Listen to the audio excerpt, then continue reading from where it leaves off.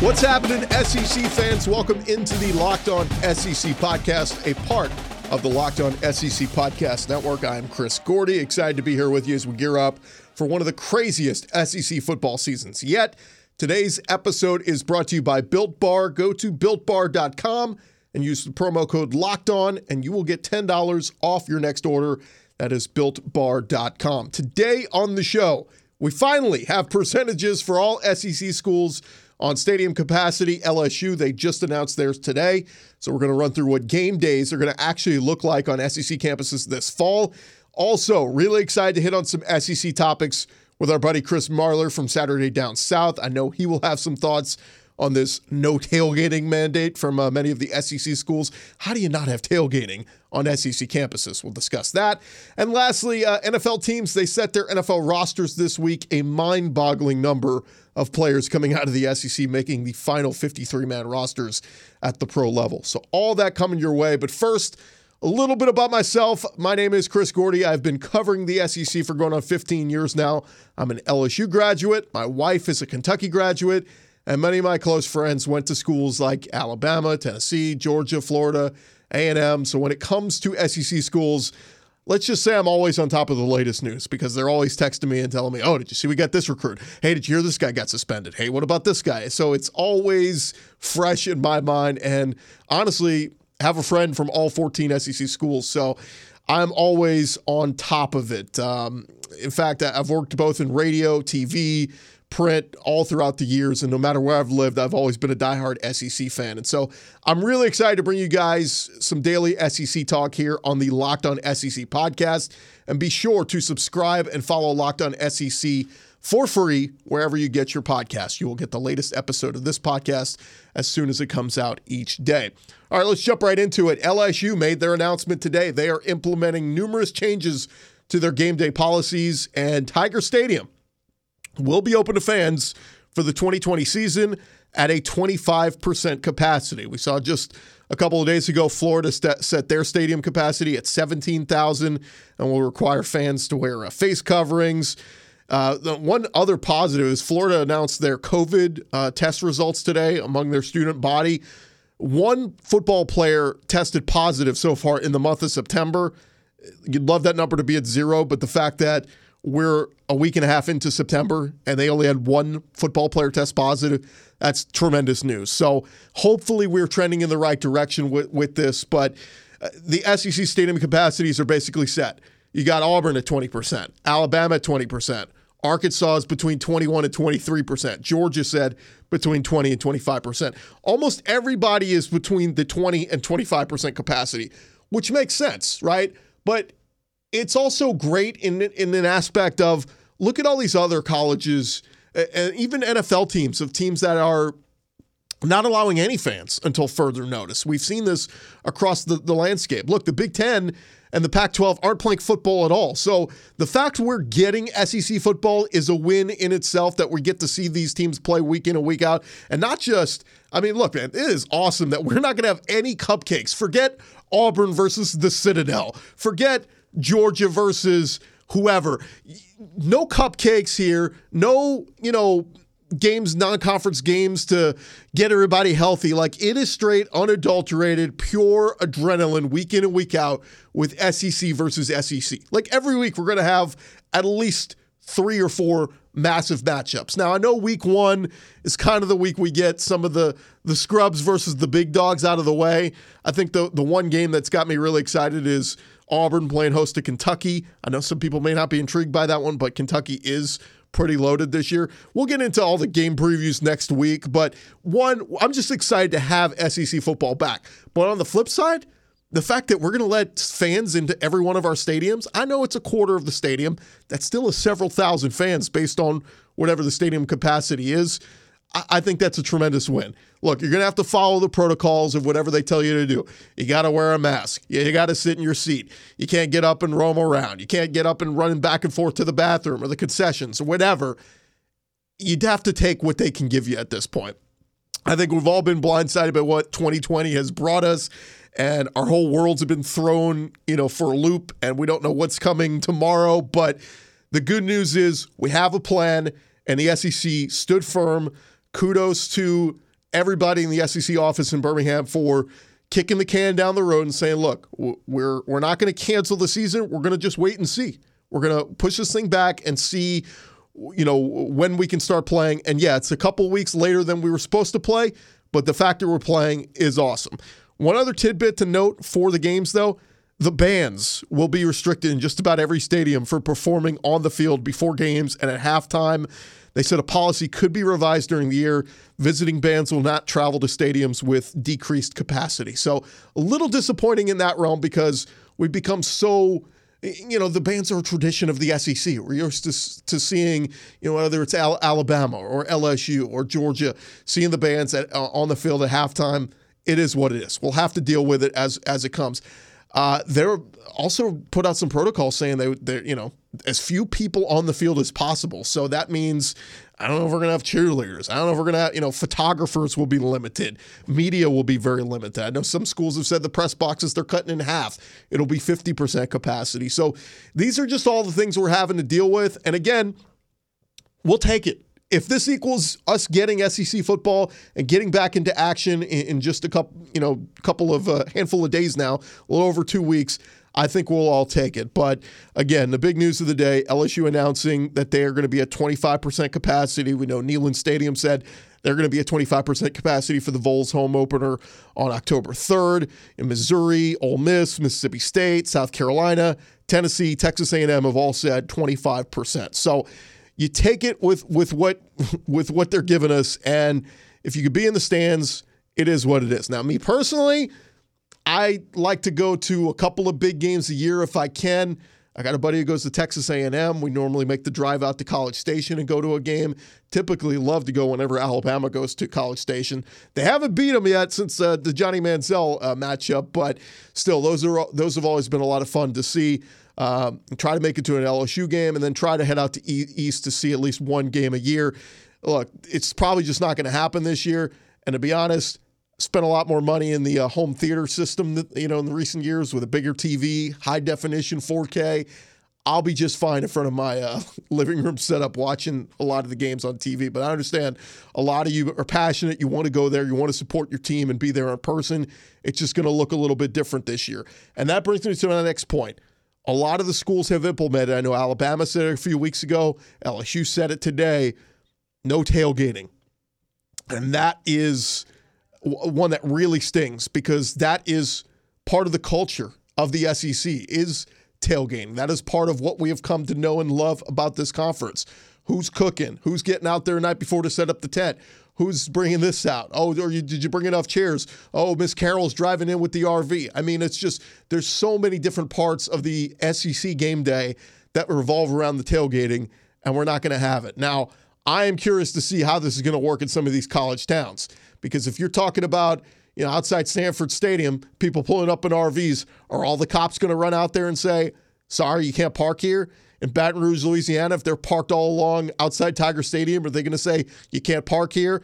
In Tuscaloosa, are they going to come and say, all these cars parked on the side of the road, you guys got to move? I'll be really interested to see how a lot of these towns police it because, man, it is going to be tough to tell people, especially if it's thousands upon thousands of people showing up, and what if they're just sitting outside of their RV with a barbecue pit and everybody's wearing a mask and everybody's social distancing? I don't think anything is wrong with that, but maybe they're just telling people no tailgating to just try to discourage people. Maybe if it is just a handful of people, they'll let them be and say, all right, well, you guys just don't roam around, walk around or whatever. I don't know. I'll be curious to see what it looks like, but I know this. SEC fans live for tailgating. It's going to be hard to tell these folks, don't come out here. We'll see what happens in the coming weeks when they start playing some home games here. Will the police be turning people away left and right? That will be interesting to see. All right, in just a minute, we're going to talk with Chris Marlar from Saturday Down South, who will get his thoughts on the stadium capacities for the SEC, as well as some under-the-radar players going into this SEC football season. But first, a quick minute here for our friends at Built Bar. They are the best tasting protein bar ever. I know a lot of those protein bars out there you get at health stores. They look good, and once you open them, they have that gross, chalky taste, and you end up taking a couple bites and throwing them away. That is not the case with Built Bar. They have got 18 amazing flavors, including 6 new ones. My favorite, the cookies and cream. It is so good, you don't even realize what you're eating is actually good for you. You can grab one after a workout, or look, if you're just looking to lose or maintain your weight, try to get away from some of those fast foods. This could be a great option for you if you're looking to go down that path. Built Bars are low in calories, low in sugar, high protein, and high fiber. And just head to BuiltBar.com. You want to use the promo code LOCKEDON. You will get $10 off your next order, but you have to use the promo code LOCKEDON. You get $10 off, and you'll be on your way to eating better, feeling better as you get ready for this SEC football season at BuiltBar.com.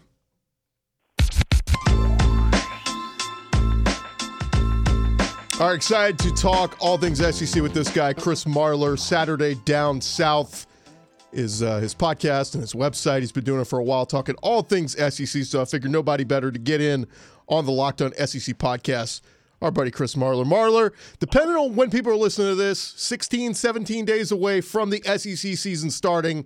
Can you feel it? I can't. Let me start by saying this, Gordy. You're one of my favorite people in this business. And we've known each other for, I want to say years, which is literal and also, I guess, somewhat metaphoric since it's when I first started. But I couldn't be happier for you. Congratulations on the new gig. And now, let's talk some football. I can feel it. I'm super excited. It's been one of those years where it's been the worst. Everything's been the worst. And I think that I hate to say this because usually we say, it's like, man, we really need sports or we really need football. But, we really, really do this year. And even if it's just from the Twitter arguments, I can really feel that it's right around the corner. It's about to be here. And man, I cannot tell you how excited I am to have a Saturday where I get to ignore all of my fiance's requests for yard work and sit down on the couch for 14 hours and become one with a drink in my hand and my butt on the couch. Well, let's start with the news of the day. The news is out of Baton Rouge with LSU. They finally set their attendance figure they're set about 25%. They didn't give a number on that, but 25% capacity. They were the last team in the SEC to not, kind of officially announce it. So here we are, from Auburn to basically Texas A&M, Vanderbilt. Everybody said between 20 and 25%. Are you surprised that where every stadium is letting people in? Because the NFL starts this week, and they're a little different. Some stadiums have people, some people won't. Are you surprised the SEC is kind of going, all of them having some sort of capacity? Yeah, I really am. I think it makes me happy to know that fans are going to be able to enjoy, it's my favorite thing. I'm assuming it's theirs as well and all that kind of stuff. And I think it does. If you didn't have all of the schools do it, it may create some unnecessary dialogue, especially with the media. Well, this school's not doing. Why are they allowing this school to do it? I think it's great because college football is about the pageantry and the tradition and Death Valley and going to Sanford Stadium and all these places. And of course, I'm talking about the real Death Valley in Baton Rouge, just so we're clear. But I think that it would be a shame to not have that. On the other side of that, though, if we're being honest, I think it's an unnecessary risk and a variable, just an extra variable that you're kind of adding into the mix that really isn't necessary to have this season go forward. I think if you ask any logical football fans, like, hey, what do you like at the most basic level, what do you want? I think they would say, I just want a football season. I want to get through a full football season. So for me, that is like a very precious commodity. And I don't want any extra variables thrown in that could chance us losing it, once it's even started. And so, yes, I would have been fine with no fans. And the other thing of it is, too, and this is somebody that, I had plans on going over to Tuscaloosa for the Alabama-Georgia game. And I don't know if you've seen the prices circulating on the internet, but you're talking about for that game specifically, corner upper deck tickets going for $1,000. And so it does open up a lot of interesting and different turns and stuff like that. But like I said, for one, I would not have necessarily made it included in this season, but I'm happy for the fans that get to go. Yeah, the thing that I'm going to be really intrigued to see how it's done. I know Alabama came out and said it a couple weeks ago, and LSU said it today, and I think a few other schools have said it, is no tailgating. And my question is, how strong are those police departments in these college towns? Because I'm telling you right now, if 200 RVs show up in Baton Rouge or Tuscaloosa and just park along the side of the road, like, are all the cops going to go up to, hey, you got to move. You got to move. Like, hey, I'm just parked on the side of the road. I'm not doing anything. Like, it just seems hard to believe that you're going to be able to prevent anyone from any kind of tailgating. What I'm looking forward to most from this, and I think it's like, what is it, man? Part of it is you want the freedom to be able to do that and partake in your game day traditions. And the other part of it's like, damn, man, we've been cooped up for 6 months. Like, you know my story. I've had to postpone 2 weddings to the same person, but still 2 weddings. And so it's like, it's one of those things where I think we all just want to get back to, I hate this phrase, but a sense of normalcy and like not a new normal, but a sense of normalcy. And I tell you what I'm looking forward to most. And this is, you can just bet your ass it's going to happen. At some point, there will be a cop who's supposed to be enforcing the tailgate, and he'll be hunched over like a pot of gumbo, just taking a taste, and someone's like, come on in here, man, come on. And then, like, that'll get caught and go viral, and I can't wait for it. Give me real quick what went down at Georgia. You mentioned Georgia playing Alabama, and that was supposed to be one of the marquee games of the year. What happened with Jamie Newman? Because we keep reading different reports about he was going to lose the job, he wasn't healthy. What went down there? Because I think that was probably the shocker in recent weeks in terms of players opting out. Jamie Newman opting out of Georgia. I think somebody got in his ear and kind of talked. Planted a seed of doubt. And this is a kid that, I mean, he really kind of finessed all of us this entire year and rode this wave of momentum. And I just got propped up by the media and mainly Pro Football Focus this entire offseason as, hey, look, here's a guy nobody knows about. Here's a guy that looked like crap against Clemson, and he finished 5 games in a row last season with under 50% completion percentage. But Pro Football Focus came out and threw out a bunch of numbers and stats that no one's ever kept track of except for them. It was like, he's our third best quarterback returning. So now he's going to be a first-round draft pick, and now he's got Heisman odds and all these different things. And by all looks, the kid looks the part. I mean, he's a physically impressive person. We will never know what he would look like in the SEC, but I think it's a kid where when you talk to some people, and I think close to the situation, it's a kid that might have had a lot more to lose than to gain. And I know he would have helped his draft stock by playing well in the SEC, but talk about a 10-game schedule in the SEC. Like, that's hard to get through physically and healthily. And like, it's one of those things where also, this kid, if you're given the chance to start at Georgia and play through the season, and you already know what kind of coach Kirby Smart might be and how he handles his quarterbacks. I mean, Kirby Smart wants to win.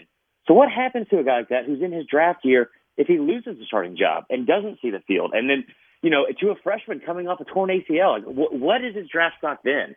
And I think somebody got in his ear and kind of planted that seed of doubt. And there are different types of players. There are players like, to be honest, how I was when I played baseball, which is better on paper than having like that dog in him.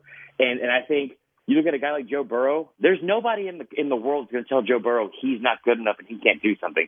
He's going to go out on the field and prove it. I think Jamie Newman might not have that same kind of competitive edge and competitive fight in him that a guy like Joe Burrow might have.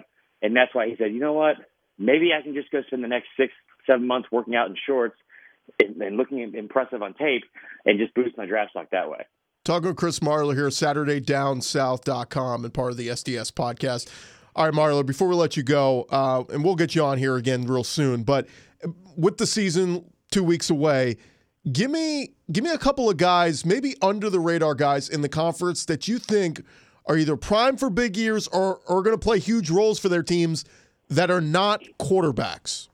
Ooh, well, I appreciate you not telling me this beforehand so I can be prepared. For one. Well, I'll give you a few that just came across my mind as I've been looking at rosters and studying all the teams. One, I got a buddy who's a diehard Tennessee fan. He's like, Eric Gray, I think, has to have a huge year running back for Tennessee. I got another buddy who's a big Florida fan. I always mess up the guy's name, but Mahmoud Diabate, the linebacker, yes. he's a huge fan of his, stud. So just those are a couple names that I'm throwing out there of guys that maybe aren't catching all the headlines, because it's all, anybody talks about the season, it's quarterbacks. It's, what's Miles Brennan going to do at LSU, and the Alabama quarterback, and, Ryan Hilinski at South Carolina. Everybody wants to talk about the quarterbacks, but I feel like we ignore some of the other positions. Yeah, I think when you really start to break it down, the kid from Florida, we had Cole Kubik on yesterday, and he was in agreement with this, and that's in that defense with what Grantham likes to do and how much pressure he likes to bring. And you think about how this entire offseason, offenses have not been able to work together, and there's a lot of turnover. There's a lot of turnover in this conference, as there is every year, especially from a coaching standpoint. And we looked at it yesterday, and my podcast partner, Conor O'Gara, brought up an incredible stat. In his first 8 games this year alone, Dan Mullen in Florida will go up against 7 new coordinators. Now, that's including LSU, so basically 6.5 new coordinators in that 8-game spread. So what does that mean? I think that when you're a kid playing in that kind of system, there are going to be a lot of numbers out there for you to go get and fill up a stat sheet. I love Racey McMath out of LSU. Really high on him, especially with Jamar Chase leaving from just looking across the way. I don't think enough people are making a big deal or a big enough deal out of how good Seth Williams is at Auburn. I think if that kid can find some consistency, he will be special. At Alabama, LeBrian Ray is a kid that I thought was going to break out last year at the defensive end, outside linebacker position. Wasn't able to because of a foot injury. I think he has a huge year. And then another guy, stay on the same team there, Christian Barmore.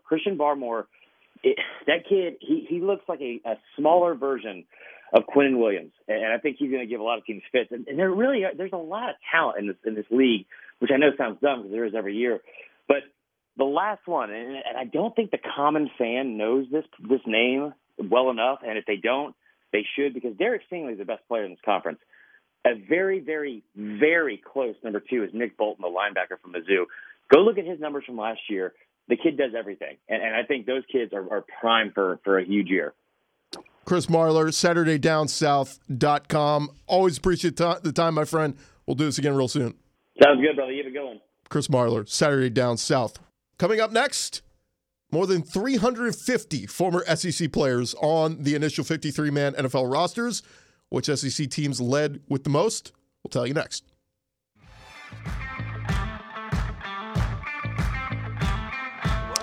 Hey, I want to remind you guys to subscribe to the Locked On SEC podcast. Find it wherever you find your podcasts. We're everywhere. I want to make sure you get the most fresh, up-to-date episodes of Locked On SEC every single day. Super excited to be here with you guys. Chris Gordy here. We got some great shows coming up later this week as well. Tony Barnhart, Mr. College Football, going to drop by, as well as former Florida Gator and NFL tight end Ben Troop. We'll also talk some SEC football with us. So loaded shows coming up later this week. You do not want to miss. Keep it locked right here to Locked On SEC. I mentioned more than 350 former SEC players are on the initial 53-man NFL rosters. One, that number is just staggering to begin with. The fact that you've got that many guys on NFL rosters now coming from just one conference. I mean, it used to be, you had a handful from different schools. Well, now, I mean, it's staggering how many guys from the big schools. And really, if you look at the on-field success, it makes sense, right? When you look at the Alabamas, the LSUs, the Floridas, the Georgias, they all have the most. But leading the way, Alabama with 56 players on the initial 53-man roster. LSU second in terms of SEC schools with 41. Florida right behind them with 39. Georgia with 32. A&M 27. And then so on and so forth. Auburn 25. South Carolina 24. But when you look at some of the names, like I'm sure for those of you who play fantasy football and keep up with the NFL, I think you're a little amazed at all the SEC players that are ranked near the top just in terms of offensive production, guys that you want in your fantasy football teams. But I was just running through the names, and I was talking with a buddy. I said, can you name the top 5 SEC players going into this season, this NFL season, that you think are going to have the biggest impact or prime for the biggest year? And it's tough, man, because I start going through all the names, and you talk about just guys that are getting, their big paydays, like Alvin Kamara with the Saints, former Tennessee Volunteer and Alabama football player. He's a big one. You got Mike Evans from Texas A&M, now with Tom Brady down there in Tampa Bay with the Buccaneers. He's primed for a big year.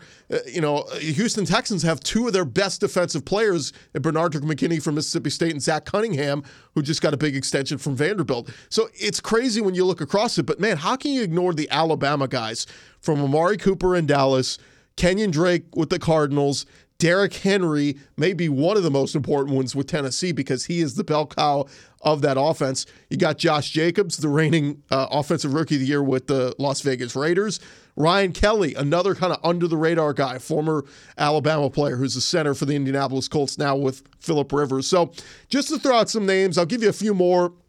One, I think the Georgia guys, Nick Chubb with Cleveland, Todd Gurley with the Falcons, and A.J. Green with Cincinnati, all kind of needing, almost like a prove-it year to justify the contracts that they're on.